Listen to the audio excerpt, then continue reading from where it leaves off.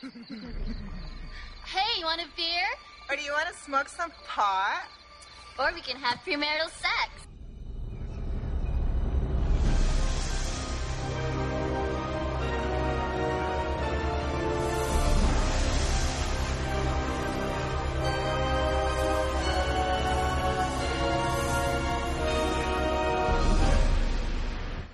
Welcome back to another edition of It's Always Friday the 13th, the podcast that takes a very discerning look at each and every installment of the Friday the 13th franchise. We give them all a thorough autopsy, and on the table tonight is Jason X, also with the tagline, "Evil gets an upgrade."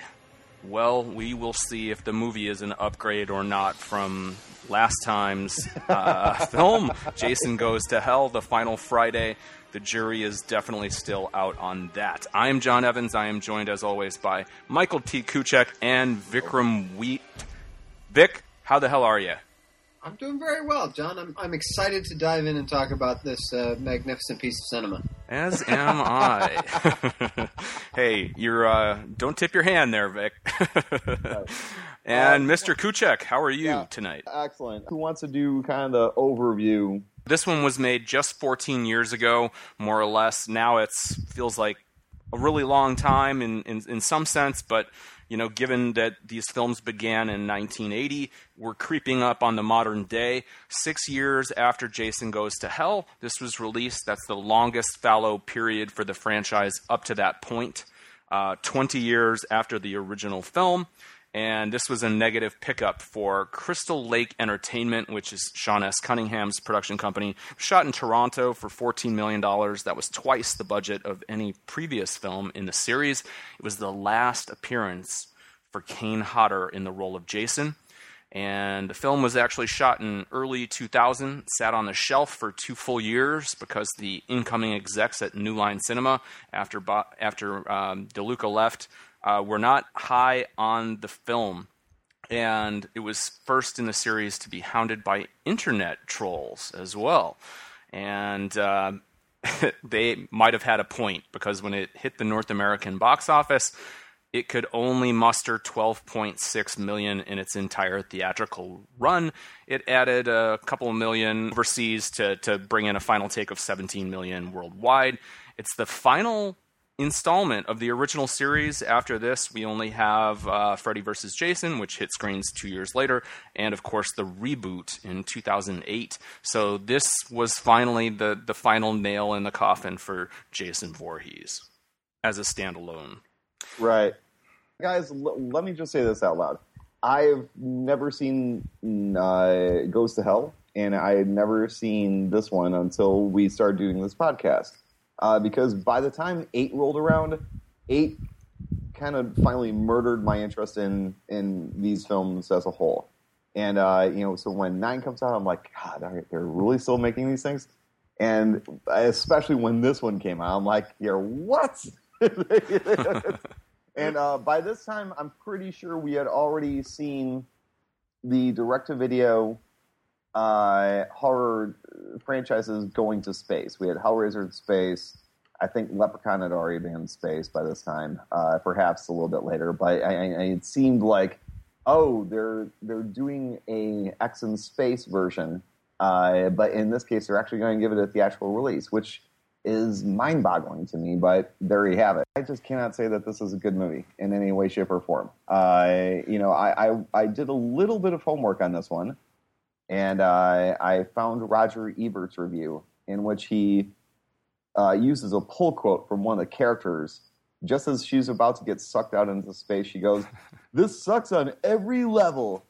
And that was what Roger Ebert used as the lead to his review. Well, Roger Ebert, always such a passionate champion of the Friday the 13th films. Yeah, but I mean, he would, however, champion horror that he thought was good. Like, of course. 4 stars to Blair Witch. He's 3.5 stars to Evil Dead 2. 4 stars for the original Dawn of the Dead. Right, exactly. It's like I mean, it's not like like most critics. He kind of had his nose in the air about the genre. You know, it's like, so I mean, for him to weigh in, it's like, you know. So I mean, man, I will have to say, guys, this is by far my least favorite one. Like, even 5 and 8, as terrible as they are, there's a gonzo sensibility that at least makes them entertaining to watch in like kind of a bad movie night kind of way. And man, I just fucking hate this movie. Let me just say it right out loud. Mike, there you go. Yeah. That was me, actually. Well, it was a good punctuation. Yeah. I've already got a in my hand. I've got a fresh one right on the way. There you go. I'm just going to say this. There is a podcast called Six Pack Philosophy. I don't particularly like it, but I like the idea. We could announce what kind of beer we're drinking as something to perhaps pair with the movie. A lot of podcasts do that, actually, right. Believe it or not. I'm rocking Miller Lite this evening. So am I. One of yours, actually, Mike, that you left behind last night. Yeah, I didn't want to transport them. Across state lines. My simpler time suddenly seems exotic. And guys, let me just, you know, I'm not a fan of just being, oh, I do like something, or, oh, dude, I love it. You know, let me actually state out loud why I so thoroughly did not like this film. And so we can compare and contrast with your thoughts. I will tell you this, that there is a specific style of Canadian film and television production. This bland sci-fi, you know, interiors that we see in, you know, multiple shows. These kind of blandly good-looking, you know, young Canadians. It's generic and flat and dull. And, God, I don't care if Friday the 13th movie is terrible so long as it's interesting. And I found that this movie was extraordinarily boring for me because it was the epitome of everything that I kind of despise about Canadian film and television production in terms of a look, a sensibility, you know, from like the 90s and early aughts. And I will say, gentlemen, I got a text not too long before we sat down to do this thing, and the text came to me from Canada. And apparently all of Canada is listening to the podcast right now. Every man, woman, and child in the entire country is leaning forward, listening to our voices this evening. And I will say to you, Canadians of Canada, you have given us 3 wonderful things, and those are Devin Townsend, Wolverine, and William Shatner. And for these 3 things, I deeply applaud you. Thank you very much. But dear fucking hey, we God, wouldn't have a mask for this goddamn killer if it wasn't for Canada. I think we might be able to go all the way back to the Native Americans. I don't know, man. But it's like, I'm not a sports historian. I'm just a dude who's watched a shitty Friday the 13th movie. The reason I had such a negative reaction to this film is it looks and feels and sounds like any generic episode of so many interior shot sci-fi low budget TV series that we see kind of coming out of this factory.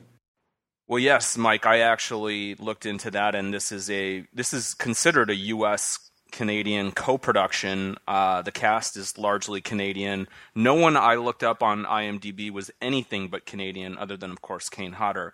Lexa Doig, the lead, I don't know how to pronounce her name, it's an unfortunate name, and Lisa Ryder were on Andromeda together, one of these kind of interior-based, sort of cheesy TV shows. And I thought initially when I was looking at the special effects, 2 things. When it looked good, it was like a decently budgeted Doctor Who Christmas special. And when it didn't, it was like Babylon 5 or something. That's what I was thinking of when I looked at this film's production values. It looks and feels like a half-assed episode of a sci-fi series that was shot in Canada. And I know of any number of shows that have been on, you know, Sci-Fi or WGN or, you know, in one of these. And, it was the bland genericness that crushed my soul far more than the gonzo, drugged-out wigginess of, like, 5 or the, you know, just the absolute incompetency of 8. You know, give me interesting and bad rather than blandly competent, Yeah, I guess it's there. It's funny because I had a very different reaction. I thought this movie worked certainly better than I remembered it working. I actually thought that the effects weren't half bad. I mean, I agree that it has, again, the interiors, the sort of flat look to it and feeling sort of generic in some respects. But I thought a lot of the humor landed. I mean, look, I'm just going to say it. David Cronenberg? Awesome, right? I mean, I even looked at it. I was, is that David Cronenberg? It did.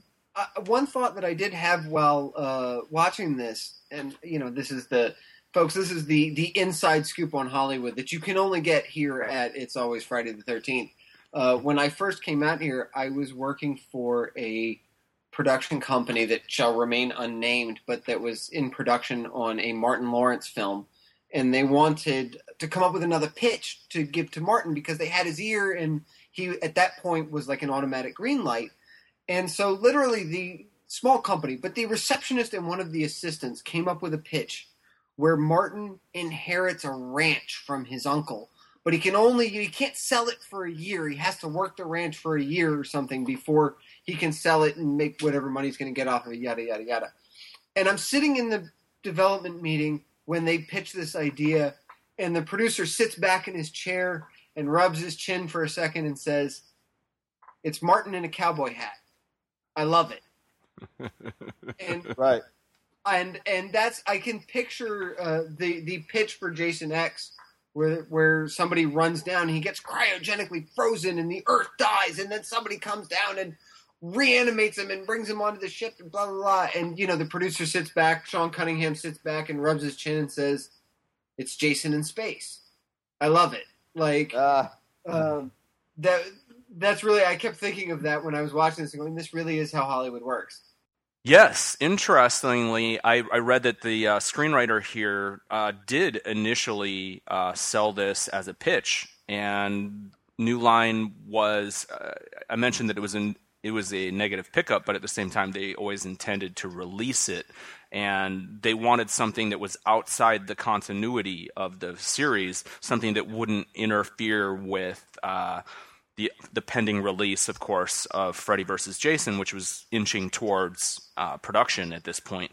So they knew that was happening, and the idea of just sending Jason to space seemed like a fanciful way to get outside of the universe for a one-off. And we should note, we're about to get into the nitty-gritty of the story, but this one absolutely disregards Jason Goes to Hell, which is not uncommon for sequels, but it's funny that Jason Goes to Hell was a New Line film. This is also a New Line film, but they completely threw out the last film when we picked this up. So I am not going to reveal too much of my feelings about this right now, because I kind of want to express that as we move through the film. But I have to say, this may surprise some people, but I'm kind of with Vic on this. I enjoyed the film. I enjoyed it. It is a bad movie, but I saw it twice this week, and I agree that the main thing that makes it work for me, something Vic said, the comedy kind of lands for me. So that's why I enjoyed it. But let's go through the film and just see what sparks us, and we'll sort of debate some things or just comment on the insanity of it. So it opens with sort of a weird CGI hell. So when I saw that, I'm like, oh, okay, this is, we're in hell where Jason is. Makes sense. And it kind of looks like a video game from the period is what the animation looks like. And we learned that Jim Isaac is helming this one, and a little research told me that he was an associate of David Cronenberg. That kind of explains Cronenberg's cameo in the film. And we learn quickly, though. He was like a FX supervisor, I believe. Yep. And interestingly enough, later on, when the sleazy professor guy tries to sell Jason to the black market, that guy, that actor, has apparently been in like a lot of Cronenberg's earlier stuff. He looked really familiar to me, and I almost thought he was like a David Lynch actor. Yeah, dude. The minute that guy showed up, I was diving at IMDb. He was in like a bunch of like the early Cronenberg movies. Yeah, I never actually looked him up, so that's interesting. Yeah, this movie has a weird 1 degree of separation from Cronenberg. Wow. Yeah. Anyway, it's for me the best thing that can be said about this one. It doesn't feel like a Cronenberg film, whether you love it or hate it, or somewhere in between. So, no, we are not in hell in the opening sequence. We turn out to be in Jason's very normal-looking eye, and we pull back from that, and he's in a military facility of some kind that's apparently at Crystal Lake. And Kane Hodder is back for the last time, as I mentioned before. And I do think that it's worthy of note that as we, dwell on his visage one last time at the start of a Friday the 13th film, that it's amazing how different the movies that he's been in are, playing this character, the same character. But if you just look at New Blood and Manhattan and Goes to Hell and then Jason X, it's hard to find a more disparate 4 films. Yeah, I agree. I the other thing that I kind of react to with this one is I like you mentioned, it's a New Line film, and it seems like the two New Line movies, like New Line had very little interest of it in actually making a Friday the 13th movie either time. Because the first one is basically a possession movie that's vaguely kind of sort of about Jason Voorhees. They kind of shoehorn it in there. And then this one is the same deal. It's like it feels more like a really cheap Alien ripoff that they kind of shoehorn in, Jason Voorhees. It feels way more like the direct-to-video sequels that the Weinsteins would put out, in which they would buy someone's spec and then have them rewrite it so now it's Hellraiser 7 or shit like that. You know what I mean? Right. And that's exactly how both of these past movies feel. Well, this is definitely studded with references to Alien and Aliens. I mean, throughout my notes, I'm constantly observing that as I saw the film, and it's shamelessly derivative of those two films. I agree with that, and obviously I had the same point right up. I mean, the text, when the text started appearing on screen, I actually jotted down. Was Alien the first time that happened? That you heard that as the text would come up on the screen? But I also I once got a piece of advice from someone who said, if you're going to borrow from a movie, borrow from a good movie. Yes. So I did not begrudge the shameless aping of Alien and Aliens. Yeah. Speaking of Kane Hodder, this is the first thing that immediately leapt out to me about this film was that Jason has a full head of hair now. Yes. Yes. You'll notice among the other things that they threw out is he's no longer undead. Yes. They established very early on in the opening scenes that he is a prisoner of the Crystal Lake Scientific Research Center that is apparently underground, of course, because we have to shoot interiors. And it's now 2010 in the way future world of 2010, where the evil Dr. David Cronenberg wants to keep him, even though he's very dangerous, but they want to keep him around because he has a superpower. He's now officially a supervillain.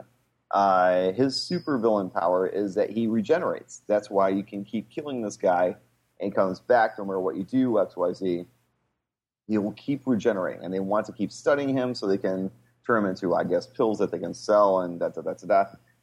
And that, of course, leads to their demise because you can't sell pills off of Jason Voorhees or cut his fucking hair. Yeah, well, you mentioned the hair. He's got a lot of hair. It's thick but cut short at the same time, so it actually looks like he's been to the barber on a pretty regular basis. Yeah, they've got him chained up, kind of a half Hannibal Lecter, half bottom of Crystal Lake situation where they've got 100,000 pounds of chains on him. And in one of the opening sequences, a young soldier walks up to him and gives him a hard time. And in one of the better Kane Hodder acting moments, yes, he just his eye just kind of slides to the right and looks at him, and you just know from that little moment that Jason is thinking, dude, I'm yeah.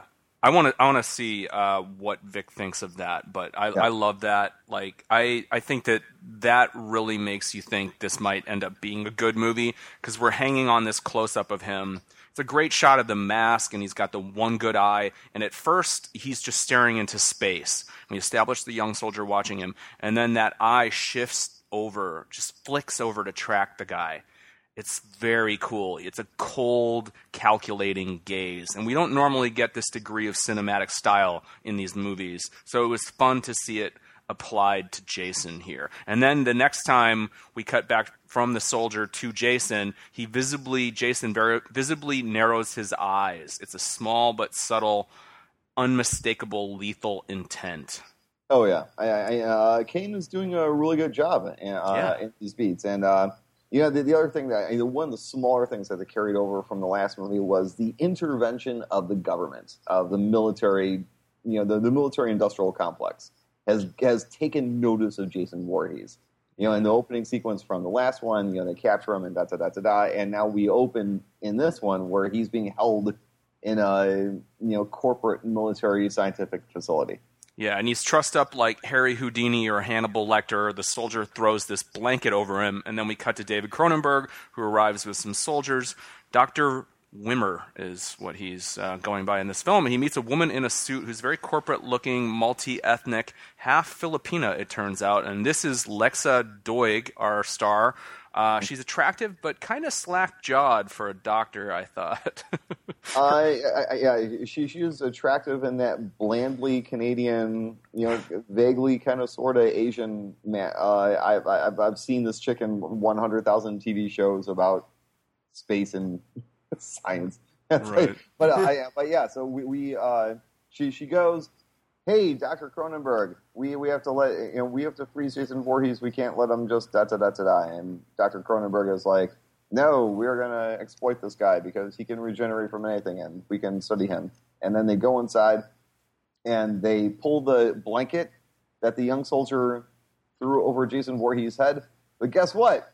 It's no longer Jason Voorhees. It's now the kid who's dead, and now he's all covered up with all of Jason's chains too. So not only is Jason Voorhees capable of regeneration, he's also capable of magic tricks. See, this is the we mentioned Silence of the Lambs in talking about this, and this felt very blatantly like Hannibal Lecter's escape scene in Silence of the Lambs. Again, if you're going to borrow from a movie, borrow from a good movie, because I've seen Silence of the Lambs 100 times. And I still can't figure out how Lecter gets the pen or whatever it is in a pen that he sees on the ground. On the desk, and you just see him staring at it, and then 10 minutes later he's regurgitating it. And so I gave it a pass for that element. I agree it's inexplicable, but it's a good moment when they pull the towel off, and it's the guy. I liked it. And so then Jason is suddenly right behind the soldiers somehow in this giant empty room, and he's able to attack them. But it's cool because he uses his remaining chains as a weapon, and he just slaughters all these dudes, all these armed soldiers, in a pretty, and of course David Cronenberg, in a very well choreographed sequence. It's impactful. It's another beat that shows us that this series has long ago abandoned the idea of being like an actual horror series, because it's choreographed like an action sequence. Like they give him basically martial arts. Like he takes on like a half dozen soldiers, and then when Cronenberg is running away, like he picks up a spear and throws it and spears Cronenberg through the chest, and he falls forward. It's an action beat. I totally agree with you. My note at this point in the film was Jason is more of a military action film antagonist in this one. But at the same time, he's also a little bit just in his tactics, like John Rambo in First Blood. And it really comes into play more later when he's sort of like stalking the soldiers, stalking him, and he just grabs a guy and snaps his neck and pulls him into the shadows. Like he's like an assassin or something in a military film. He also, though, both teleports and breathes in this sequence. So we're drawing on some Paramount tropes because he confronts the doctors or whatever she is. Her name is Vic. You always know the name of the main characters. What's our lead's name in this film? Rowan. Yeah, that's it. Right. That's it. So he gets He goes after Rowan, but she traps him in this cryo chamber rather easily, I thought. But she has to stand and celebrate, standing next to the door and gasping big breaths of happy relief, the way no one has in this series since the lead in part 1. And that is her undoing, because somehow he can jam his machete through a steel cryo chamber door and stab her in the gut with it, which triggers a containment breach that results in her being frozen along with him. You know, guys, my first sign that this is going to be a movie I wasn't going to be super appreciative of was the moment in which he throws the spear, catches David Cronenberg. Cronenberg falls and dies, and then Jason Voorhees comes out, and she looks at him, and he looks at her, and she picks up a shotgun, and she flees. But she flees in the absolutely most desultory manner that I've ever seen someone flee from Jason Voorhees at all. It's a vague trot down these nondescript concrete steps that could very easily be shot in like a parking garage somewhere. Well, and then she runs down the hallway. You know, it's like there's zero sense of tension, fear, anything besides a girl runs from point A to point B.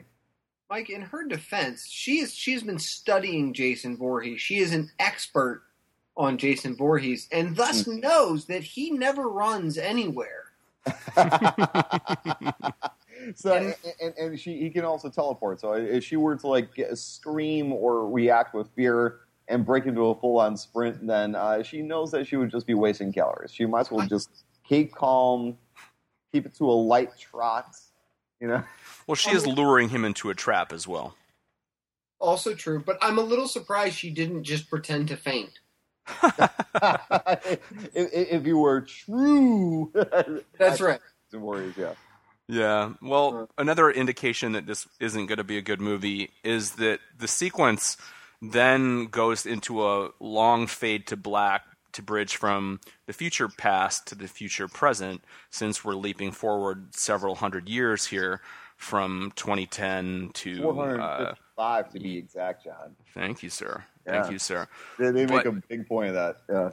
Yeah, but it feels like a teaser sequence. So why did we need the title sequence? Like, this should have been the teaser and then the credits after this. Like, it's weird. And the title sequence is completely unnecessary where it is. So then when we cut to the future, we've got a bunch of characters dressed up like extras in a Terry Gilliam movie. And they descend to down those stairs that you mentioned, Mike, and they explore the space, which has a serious spider infestation. I mean, giant festoons of cobwebs all over this joint.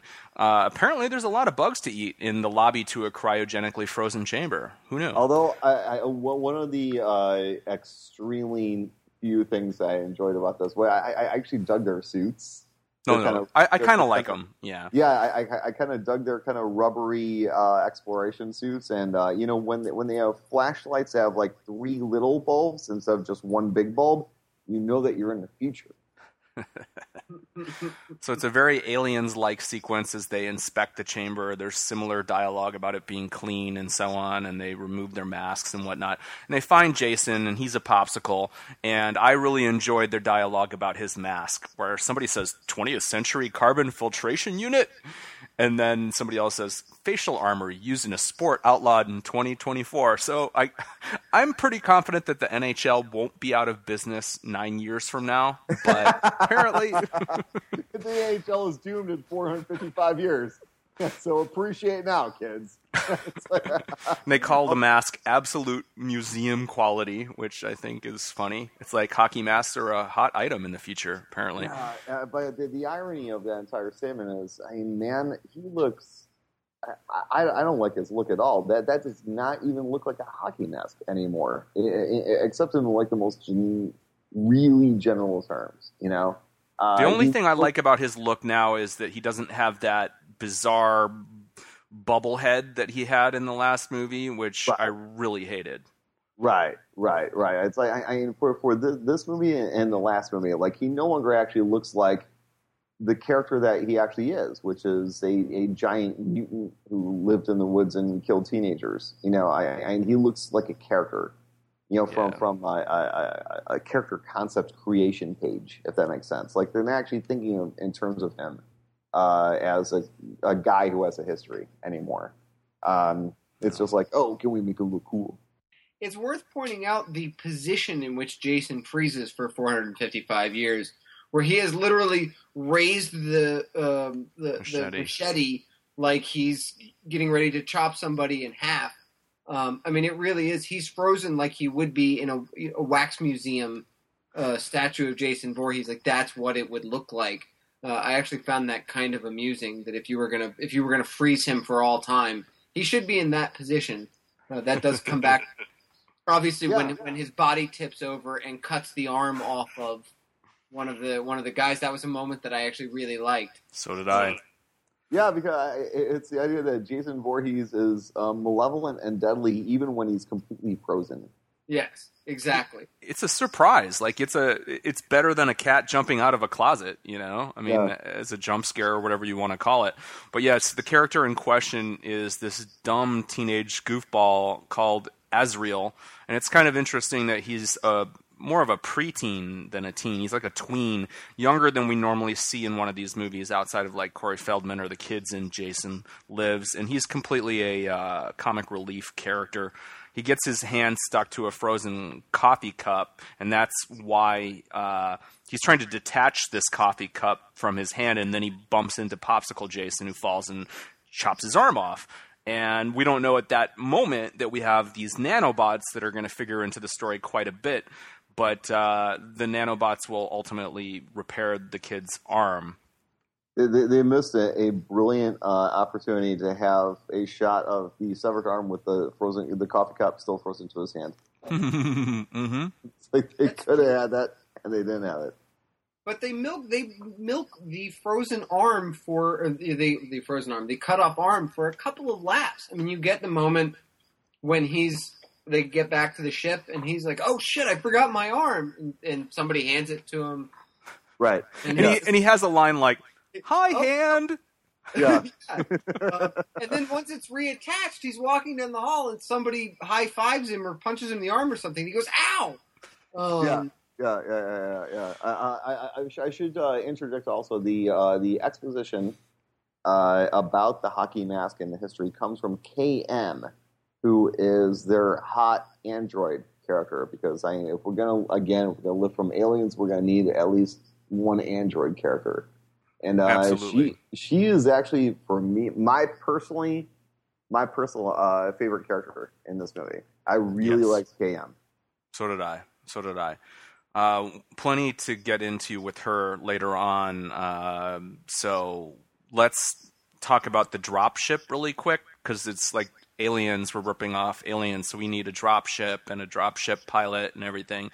And I actually like the design of this ship. I never thought I would say that I would talk about the design of a spaceship in a Friday the 13th film, but I thought it was kind of cool. It's weathered. It's like a moth. It looks like a moth. It's got a simple design, but it's weathered in an alien/aliens kind of way. This at least is not directly stealing from those films, so I kind of liked it. Yeah, the dropships are cool because it's basically a sphere with legs, and the legs can be slid, from one end to the other. So for landing or for docking and whatnot. And I noticed that when the Tiamat shows up later on to save them, that their dropship is the same model. So apparently this isn't. This is a common. But I like that it has a much better paint job than theirs. Yeah. That element really works. But then we get a lot of banter between the characters that's obviously trying to approximate the workaday rhythms of like Alien. There's an Apone type character, Sergeant Brodsky, who's like, "Crutch, wake the hell up!" Crutch, I immediately took interest in because he reminded me a whole lot in terms of his demeanor of the hippie guy from Part 3. And it is of interest to me that Crutch eventually dies when he's electrocuted, just like the hippie guy from Part 3. Although, he obviously stands out more because he actually isn't a hippie. He's a veteran of the Microsoft Wars. Well, that happens right at the end of the film, but I enjoyed that. Like, there's some dialogue where he's talking about, well, we used to beat each other with our own severed limbs.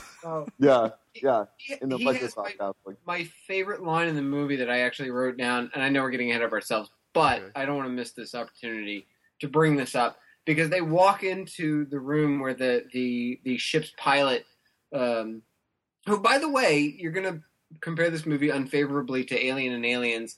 I thought that their ship's pilot made much more of an impression than Spunkmeyer did in Aliens. I'm just saying. That's fair. That's fair. He had one of my favorite lines in the entire film, and I'll just interject that since we're talking about him.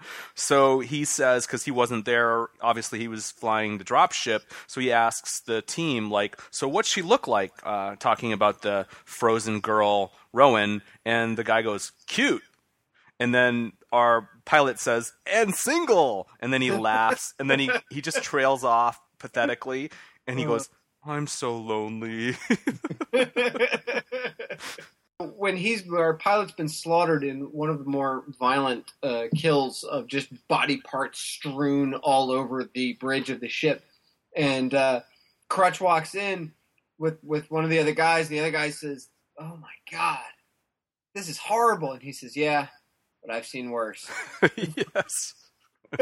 Yeah, I like that. And that's before we get into the Microsoft conflict. Yeah. We delve into his backstory after that. So that's why the line works well at the time.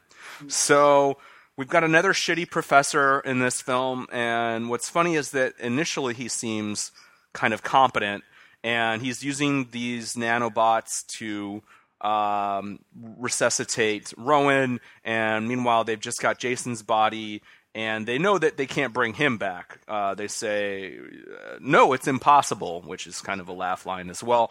And they refer to Jason's brain being small, which is kind of silly because I'm pretty sure the physical size of a brain does not matter. But yeah, they do make a joke about it. They say something like, how did he get around with a brain this small? La la. But he's hung like a horse or something. Right. Yeah. So we do meet a lot of characters, and again, what I think is a fairly dynamic fashion here. The filmmaking for me is pretty assured and smooth. It's fluid in both the cinematography and the editing. The music works well with it as we're reviving our heroine with nanobots and meeting all of these people that, yes, they're going to end up being bodies, but they each get a little bit of a beat or two for their personality and their role within the group. And our girl, Rowan, is given some kind of chainmail to wear. I don't know exactly what that was, but it's funny when she actually wakes up and she immediately smacks the dumb professor. It's like, final girl, bitches! Right, yeah. It's like, But she's got her damn mouth open again. Like, I kept being distracted by how often her mouth is hanging open. It's... there is like a weirdly sensual moment that reminded me of the sensibility of Flash Gordon in a way. When they're prepping her body for a nanobot, surgery, I guess you could call it, and they take scissors and snip off her panties. Yes, I enjoyed that. Yeah, I mean it's very utilitarian, but there was a sensuality to it. And then they put on like kind of her a chainmail-ish mesh to cover her while the nanobots do their work and heal her. Well, Yeah, I like the sequence. you get a I'm going to say good in the context of the movie, but you get a good laugh line when all right, well, we to strip her, get her ready for the ants. And one of the guys jumps up and is like, I'm on it. And then, and then the girl cuts him off and is like, you pervert, whatever she says. But I just felt like, again, there's lots of stuff that doesn't land. But the movie is peppered with amusing lines like that. It is. That really do work. I mean, I really think that this is more of a horror comedy than any of them. And I think that there aren't a ton of things that completely fall flat when it comes to the humor. There aren't a lot of jokes in this movie where I'm like, like I enjoyed 90% of the humor in this film. And it sometimes reminds me, and I don't want to jump ahead, but of New Blood, where there's a scene where ultimately our girl doesn't have any clothes, right? So one of these other characters loans her clothes, and at a relatively tense point in the film, quite a bit later on, they're like walking around with guns and they're trying to accomplish things, and they know Jason's out there, and the girl who loaned her the clothes is like, don't rip my pants, or something like that to Rowan. I was also deeply, deeply, deeply amused by we're introduced to a character who is apparently like their chief scientist. I mean, outside of like there's the head doctor guy who's kind of a sleazy dude, but they have kind of a chief scientist, and she looks, acts, and dresses like an '80s aerobics instructor. Where she's got like the blue half halter top, she's got the bare midriff, little tights, and everything else. So in every, she has scenes in which she's very much like speaking as the authoritarian person, like, you know, do this, do that, da da da da da, and it's like, you look like Sasha or no, Sonya from Mortal Kombat. It's like yeah. Yeah, so Professor Lowe... Oh, go ahead, Vic. Well, I was just saying, I mean, as we're progressing forward, that was one of the interesting things I thought about the way this whole setup scene progresses, is that she seems to emerge as a potential final girl. Yeah. She commands those scenes a little bit. She's got an authority to her. Yeah. And so... Despite the wardrobe. Yeah, so her upcoming demise... comes as a real surprise, at least to me. Yeah. We'll get to that in a sec. Yeah. Before that happens, Professor Lowe calls the Solaris Research Station, which we'll figure in later. He wakes up the burnout ex-David Cronenberg actor. And we learn here in this conversation that apparently Professor Lowe has tried to fence a box of DVDs before, but this dude couldn't move them. Maybe the hockey mask would fetch a better price because it's museum quality. From what I'm gathering is what Lowe's game is this, that he is like a college professor-ish type dude, and he gins up these kind of archaeological expeditions with free student labor, and what he's actually doing is he's looking for artifacts of old Earth to sell on the black market. Yes. It should be noted that there's like a Earth 2 mentioned, and the original Earth has become uninhabitable, and Professor Lowe and the students go, and he's strip mining it for relics, essentially, because he's got money problems, and we never know why, but, you know, whatever, gambling. He's a sleazebag, and we don't know how sleazy he is until we get his sex scene, where a student comes in to talk about her midterm, very much evokes Jason Takes Manhattan, except this guy wants to be seduced, and he wants to wear a purple negligee while she squeezes his nipples with pincers. It's weirdly suggestive of both 8 and also 6, because it's a very chaste. It's the one actual sex scene that we get in this movie, and even then, the characters remain amusingly clothed, but they're still fully clothed. It's played more for laughs. You know what I mean? There's very, very little nudity. So. Well, yeah, I mean, maybe very little nudity, but this whole sequence is part of an intercutting that basically shows us like 3 or 4 couples, of which they are only one, and they're all hooking up or having a kind of romantic moment, which brings us to KM. We establish the relationship between her and the smart-ish guy who is the worst actor in the movie, in my opinion. He's just not good. But the smartest guy is he's a nerd who built and programmed her, and throughout the course of it, they actually kind of come together and have a loving relationship.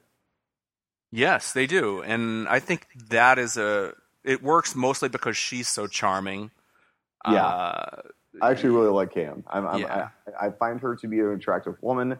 And there's something kind of brilliant about this scene, because like it suddenly cuts to her bare boobs, and you're like, whoa, what the hell? And then her nipples fall off. Yes. And it's because she doesn't have them, because she's a robot, and they were sort of playing with giving her some fake nipples, and it doesn't really work. They don't stick.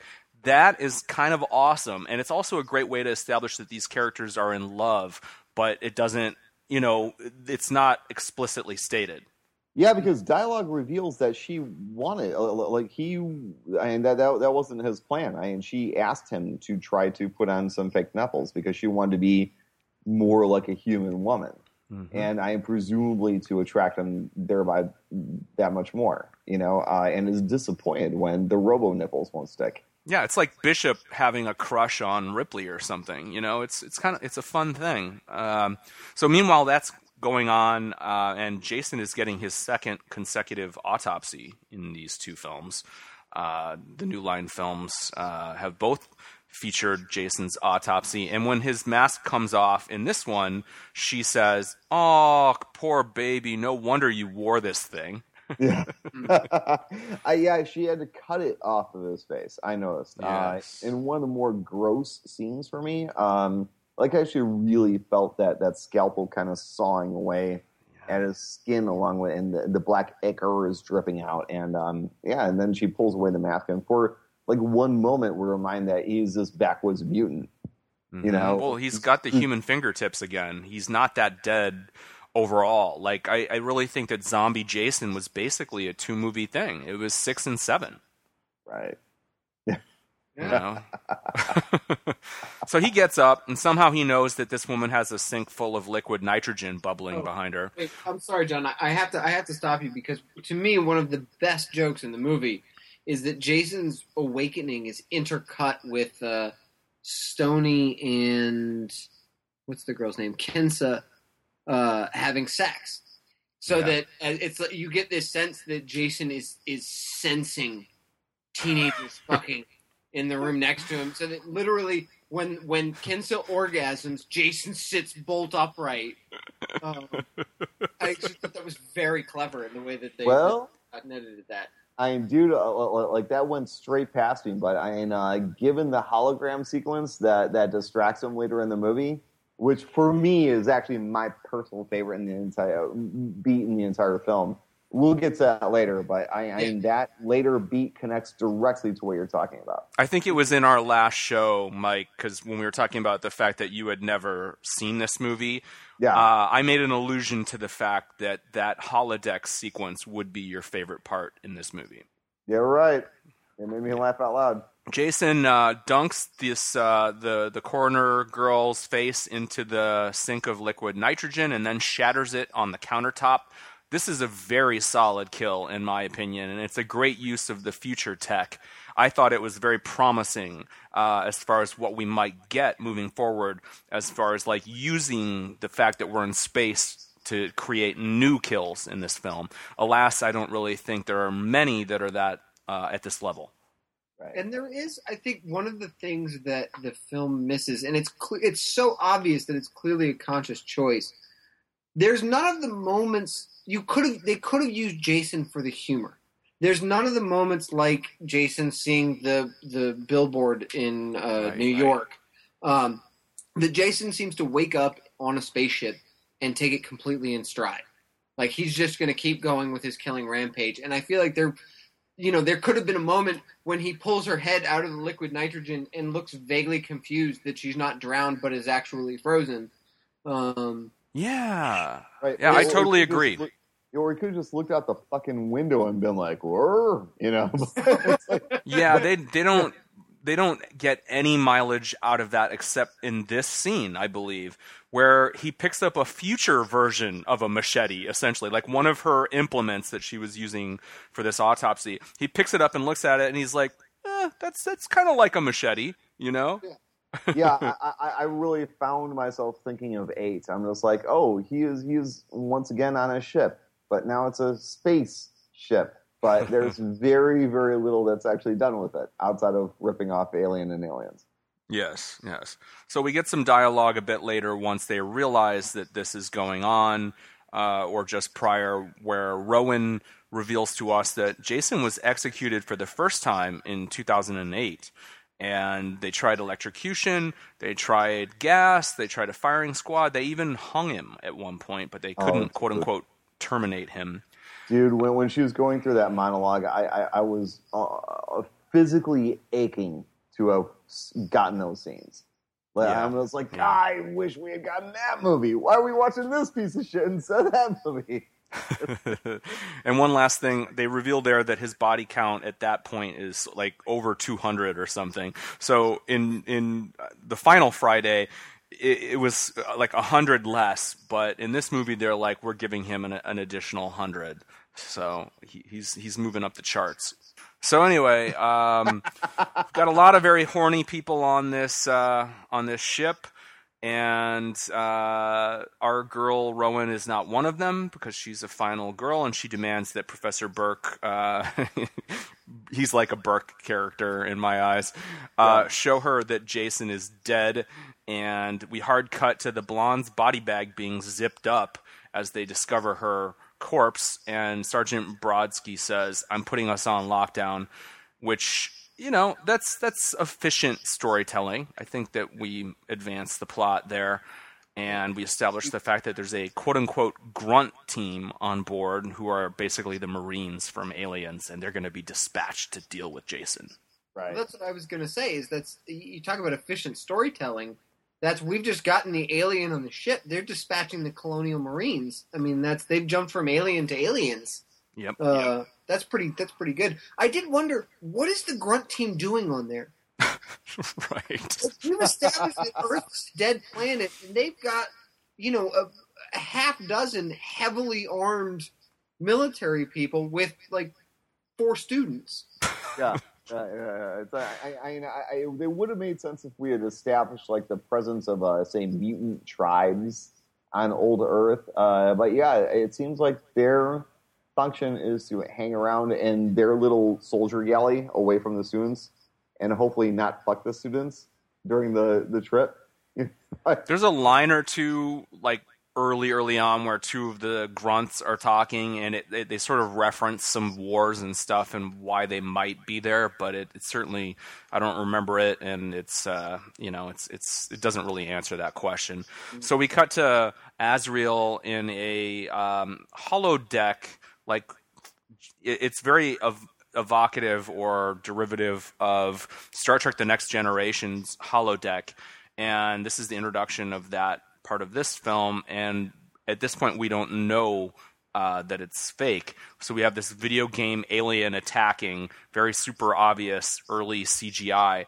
This, of course, is the first Jason film to feature any CGI, and Jason... butts into their alien simulation where these 2 guys, Azrael being one of them, and the screenwriter is the other, and his character name is Dallas, just to really drive home that they're like, oh yeah, I'm ripping off Alien. Sorry, deal with it. And Azrael has a chance to escape, but because Jason has killed them once in the simulation, and now like the simulation ends, and he's attacking them again. And Azrael could escape, but he jumps on Jason's back instead. And then Jason uses a classic WWE move, the backbreaker, and snaps the kid's back and just throws him on the floor, which I thought was very cool. And then he smashes the other dude's head into the wall a couple of times, and you do believe it would kill him. Both deaths, in my opinion, were quite visceral. Earlier you mentioned the idea that Jason, takes things completely in stride. And in this one, like, he kills these 2 guys in the video game, and then they end the video game, and they're still both alive, and there's 0 reaction from the character of Jason Voorhees. Right. The fact that I'm just like, I just killed you guys, and now you're back, and what? He's just like, okay, no prob. It's boring. Yeah, exactly, yeah. And the same thing when he walks in and kills one of these aliens. Like, literally, there's one of these giant CGI aliens, and Jason swings his... space-age machete and cuts it in half. Jason doesn't even acknowledge that this thing is, these aren't things that he encountered regularly around Crystal Lake. Right, yeah. It's like, not a whole lot of alien dinosaurs hanging around in Mom's shack in Crystal Lake, but, just like, oh, well, it's breathing, so I'm going to chop it. Yeah, this is kind of brain-dead screenwriting here, and I know it's a lot to maybe take on or to take time with, and there's reasons, beyond just lack of inspiration not to get into it, but I agree that it's disappointing. So we have the grunts that are hunting Jason down in the bowels of the ship, and it's more Babylon 5 than Aliens in the production values, the set design, the costumes, and props. But it is kind of fun to see Jason become the hunted instead of the hunter. And again, it kind of evoked First Blood for me. He's outnumbered, he's outgunned, so he has to kind of take out the hit squad one by one. And a great shot when a girl backs into him and you get the hockey mask revealed just in the lighting and stuff. I thought that was one of the particularly strong moments from a cinematography perspective. Yeah. And we do have a Vasquez moment where she's like, you scream like a girl. Yeah. And he goes, screw you. And then she's like, you wish. The only moment that I liked in that whole thing is when a dude gets thrown and he's impaled on a giant screw. Yes. The function of which is completely, but it's a giant drill bit of some kind. They have a giant drill bit in the warehouse, and the guy is impaled on it, and his body slowly rotates as he helicopters his corpse way down the screw. And the visual was interesting. I kept wanting for that guy to still be alive and to react to the situation. But his eyelids are fluttering, which I thought was a nice touch. Yeah. That was what made me think of it, was he wasn't instantly dead. And I'm just like, what dialogue would this character have to say? But then I really enjoy the line that does come out of it, where like the other grunts find him and they're like, Sarge, we found Condor. What's his condition? He's screwed. Yeah. Yeah.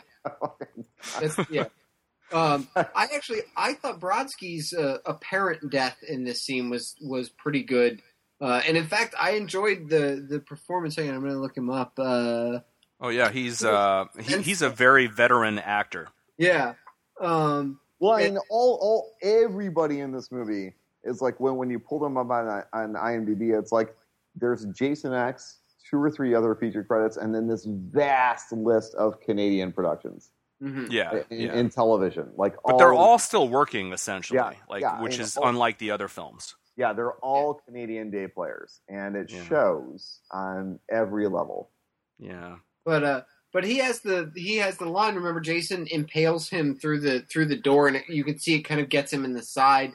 And he says, "It's going to take a lot more than that to kill this old dog."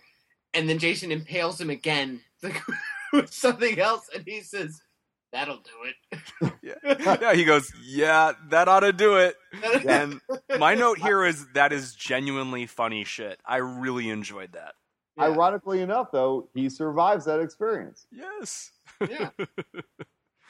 So anyway, while all of that is going on, the poor Harley dude, Crutch, has no idea what's happening on the ship. He didn't get the memo. There's no emails or IMs or announcements. He's just in his workshop doing engineer stuff. And he actually, as he hears Jason stalking him, he makes a line like, don't mess with an engineer or you'll end up with a waste hose in your bunk.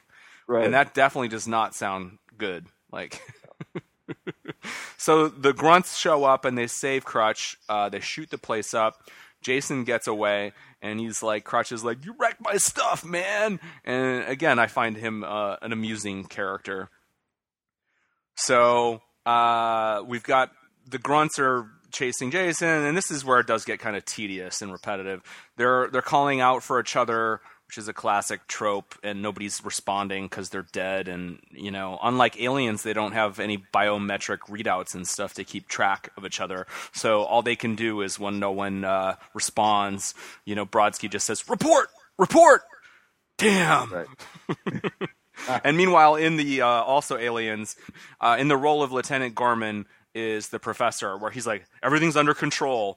And, meanwhile, Rowan is doing her Ripley. You've got to get them out of there. And he's like, they know what they're doing.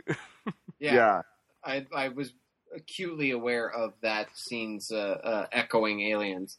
At a certain point, Jason gets gunned down and impaled on a crane type thing. And somebody's like, don't take your eyes off of him. And the soldier immediately turns around and gives him his back. And Jason climbs off the hook and dispatches this douchebag. I did think that it was pretty cool that Jason reaches up and pulls himself off of the giant hook and lands on his feet. Up until now, we haven't really seen his regenerative abilities. Again, because it's Canadian production, I wonder if he's infected with a Wolverine thing. He's infected with the Wolverine thing? Maybe Canadians regenerate. Maybe that's what's going on. Guys, I just want to point out that this film, more than any other, has brought out our deepest nerd instincts. Oh, yeah. We have betrayed all of our knowledge of Babylon 5, Star Trek: The Next Generation. Well, and again, it's the production value is exactly what is evoked by this film. I know it looks like an episode of one of these things that, oh yeah, just by the way happens to have Jason Voorhees in it. Even the chick who's playing Rowan, I know she is, goddamn, she is one of the lamest final girls that we get in this entire series. She's like right up there with the blonde chick from 5 in terms of uselessness. Like, we have so many beats in which like other characters will be like, hey, we're going to do this and this and this because Jason is doing XYZ. And her function is go, okay, good plan. Well, she does have that beat where she takes the gun and immediately knows what to do with it. Yeah, sure. Yeah, she's her final girl, so she magically knows how to operate firearms 500 years later. So it's like, and she is fucking useless character. And she's kind of cute. She's okay, but she's basically just kind of hanging around and watching the other characters just go through the motions. You're right. I never tracked this, but it would be interesting to do it. Like, does she ever actually like make key decisions or do things that are really important in this film? Because I actually think at every turn it is the other characters that are really like accomplishing stuff. Right, because there's no character like her in Alien or Aliens, so they don't know what to do with her besides. Well, nothing. She's supposed to be Ripley, dude. She's supposed to be Ripley and never ever is. Ever. Guys, she saves Brodsky.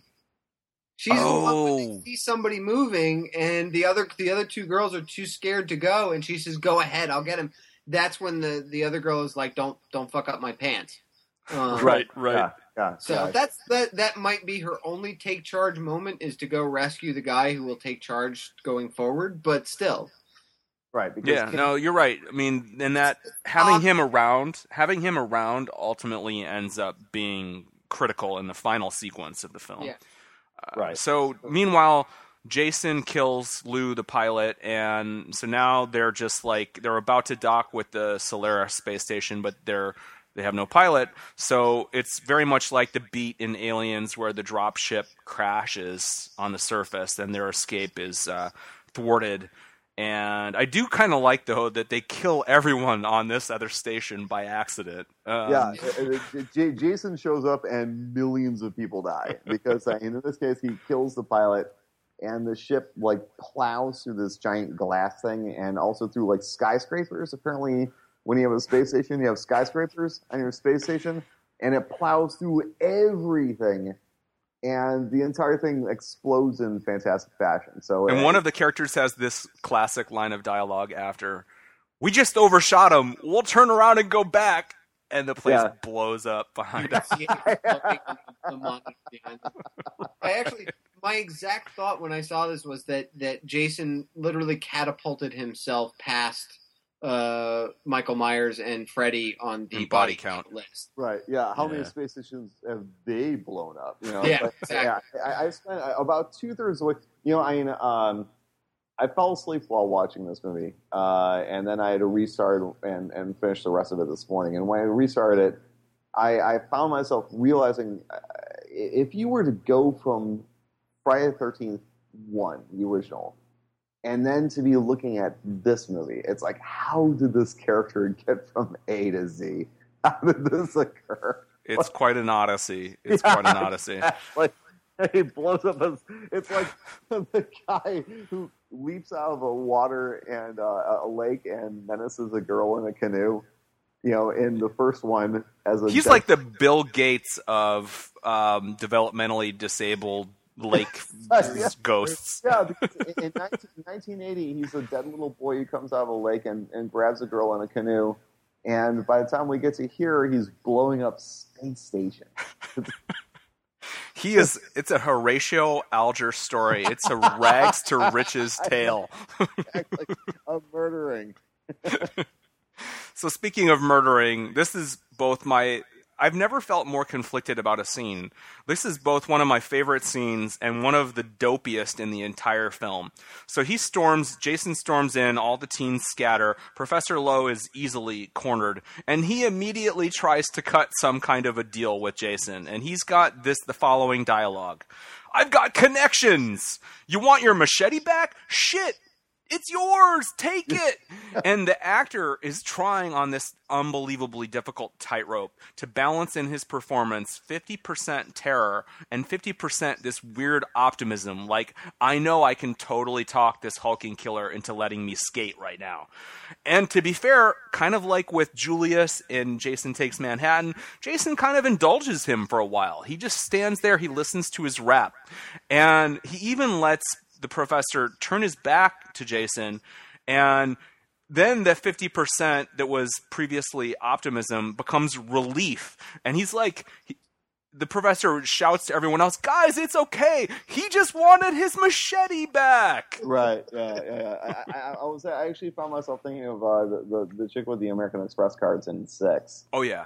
Where it's like, you can't bribe this guy, but it's like there's no evidence that he's just in search of his machete, and now the death curse is fine. It's like it's just this ludicrous beat. No, we've departed entirely from reality for the sake of the joke. Right. Yeah. Yeah. Another joke in this area is Rowan says to someone, "Can't you just beam us off?"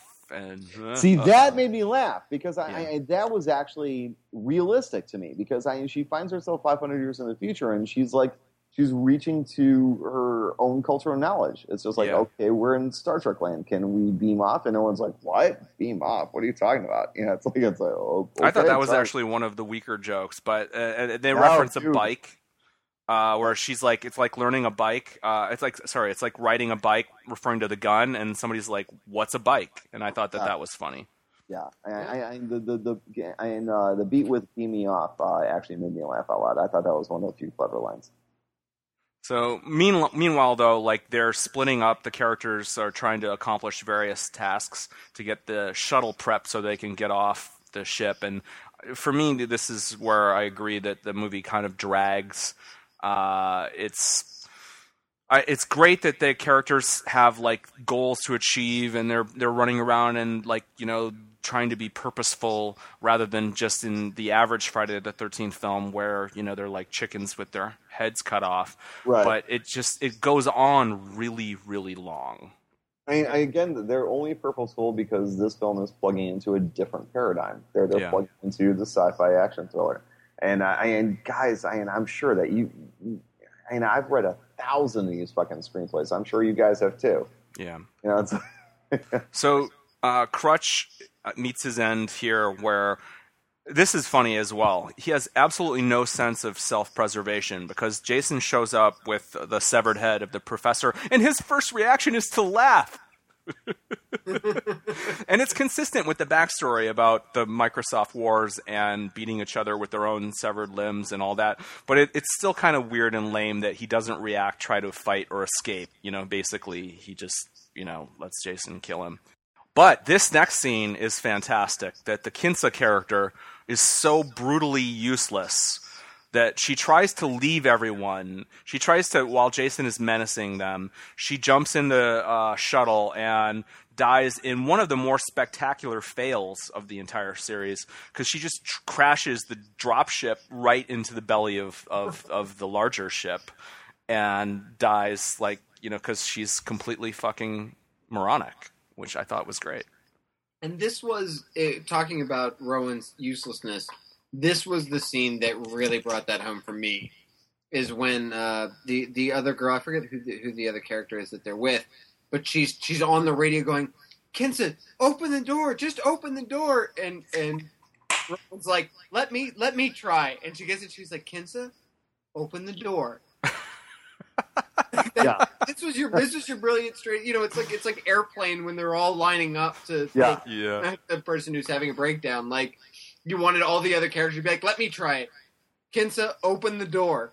So Suneron, the smart guy, and KM have a kiss, and the saliva strings between their lips very visibly, which you don't see every day in movies. And together they are inspired to concoct a plan, somewhat off camera, that they're going to download some Matrix type shit into KM-14 so that she'll be a badass. And Suneron says to Jason right when he's about to kill the other characters, "Hey, Slappy." And then KM-14 comes out all badass. And Jason immediately throws a knife into her belly, and she plays possum. It looks like she's, ooh, that didn't go well. But she takes advantage of the fact that he expects her to die when you put a knife through a woman's chest. So that was kind of cool when she gets the drop on him and blasts him into another part of the ship, and she's all Matrixy, and she's blazing away two-handed with guns and posing and smirking and arching eyebrows, and Jason is just backing up, but she really sells it. And this is definitely the first time Jason has gotten his ass kicked to this degree outside of New Blood. She machine guns him, and she pulls martial arts on him. She unleashes all of the early 90s onto him, the entire playbook. And and then she pulls out like a grenade launcher or something and blows his one arm off. And he just kind of looks down at it. And then she blows his leg off. And he actually kind of balances there for a second on just one leg. And I immediately started thinking about the Black Knight from fucking Monty Python, Yes. And I kept waiting for her to blow the other leg off and for him to still keep trying to wave the machete at her. But then he dies. No, she blows his head off is what happens. Yeah. I do want to point out, John, that moment when she gets impaled on he throws the machete at her and it impales her, and she plays possum until Jason comes over there and she says, "Gotcha." I thought that was a great moment because how many times have we seen Jason do that over the course of the series? It really felt like it had punch, no pun intended, because it was it seemed like one of those beats that had been set up by everything that's come previous to this. Yeah, this is the first time anyone has truly turned the tables on Jason to that degree, where it's like, someone must be dead, but they're not, like Jason, that is pulled directly from page 1 of Jason Voorhees' playbook. And she really enjoys it as she literally blows his head to bits. And you have to wonder, is Jason done for good at this point, if it wasn't for the over-eager nanobots? And would it have been that hard for the federal government to have done this 455 years earlier? Right. But, well, I mean, actually, the implication would be that no, he would regenerate naturally. Yeah, that the nanobites just kind of speed up something. I think that the movie forgets that he can regenerate. I think that because the computer doesn't want to do it at first, but then it's overridden by something, and it's either his regenerative Canadian nature or else it's the death curse. One of the two of them, or maybe working hand in hand to bring him back. I think it was the Weyland-Yutani Corporation that are responsible for that. Yeah. And the crew is expendable, but I know. We needed Mother to weigh in here, I think. Oh yeah. But they do retrofit Jason, and another question to ask here is it better that he's retrofitted only for Act 3, or would it be more interesting because this film is about, Jason X and Uber Jason as he's billed in the credits? Should we have made him Uber Jason earlier in the film? I'd much rather say yes. I think look, we've always talked about, does Jason have a reasonable protagonist to fight against? And 7 up to this point has been the apex of that. Here, for the first time, like you said, is the first time that Jason gets his ass kicked. And so I think if Jason had been upgraded prior to that, we wouldn't have that thrilling moment when she looks up and says, "Gotcha," because it doesn't mean anything. Or at least you have to play all this out earlier. I like the idea of building to this. I think that it makes for a fitting third act, because now that you've given him an antagonist or protagonist rather, that he really can't handle, Jason's got to up the stakes somehow. I mean, it's an arms race between Jason and the various attractive, scantily clad people he's trying to kill. Evil gets an upgrade. Evil gets an upgrade. Yeah, it is interesting. Although I did laugh out loud when earlier in the film, the Geeky Nerd refers to it as an upload. Mm-hmm. They give him an upload. And it's like, oh, okay. So Jason can add rebuilt by nanobots to his list of returns from the dead. Yeah, the other thing, Vic, that it's interesting that you mentioned 7, because the other trope that's been introduced to the series since 7 is now we always have to have an unctuous older male character. In 7, it was the doctor. In 8, it was the mean vice principal or whatever the fuck he was supposed to be. In the last one, we have the guy, the producer guy. Is that what he was? Television host. Yeah, the producer of. And in this one, we have the black marketeering, sleazy, sexually deviant college professor guy. Yeah, that's one of the only things that we can track from the last 4 films that is consistent in this one. So all things considered, I think he looks fairly cool in his Space Jason makeover. What did you guys think of it? I like the red eyes. I thought that was nice.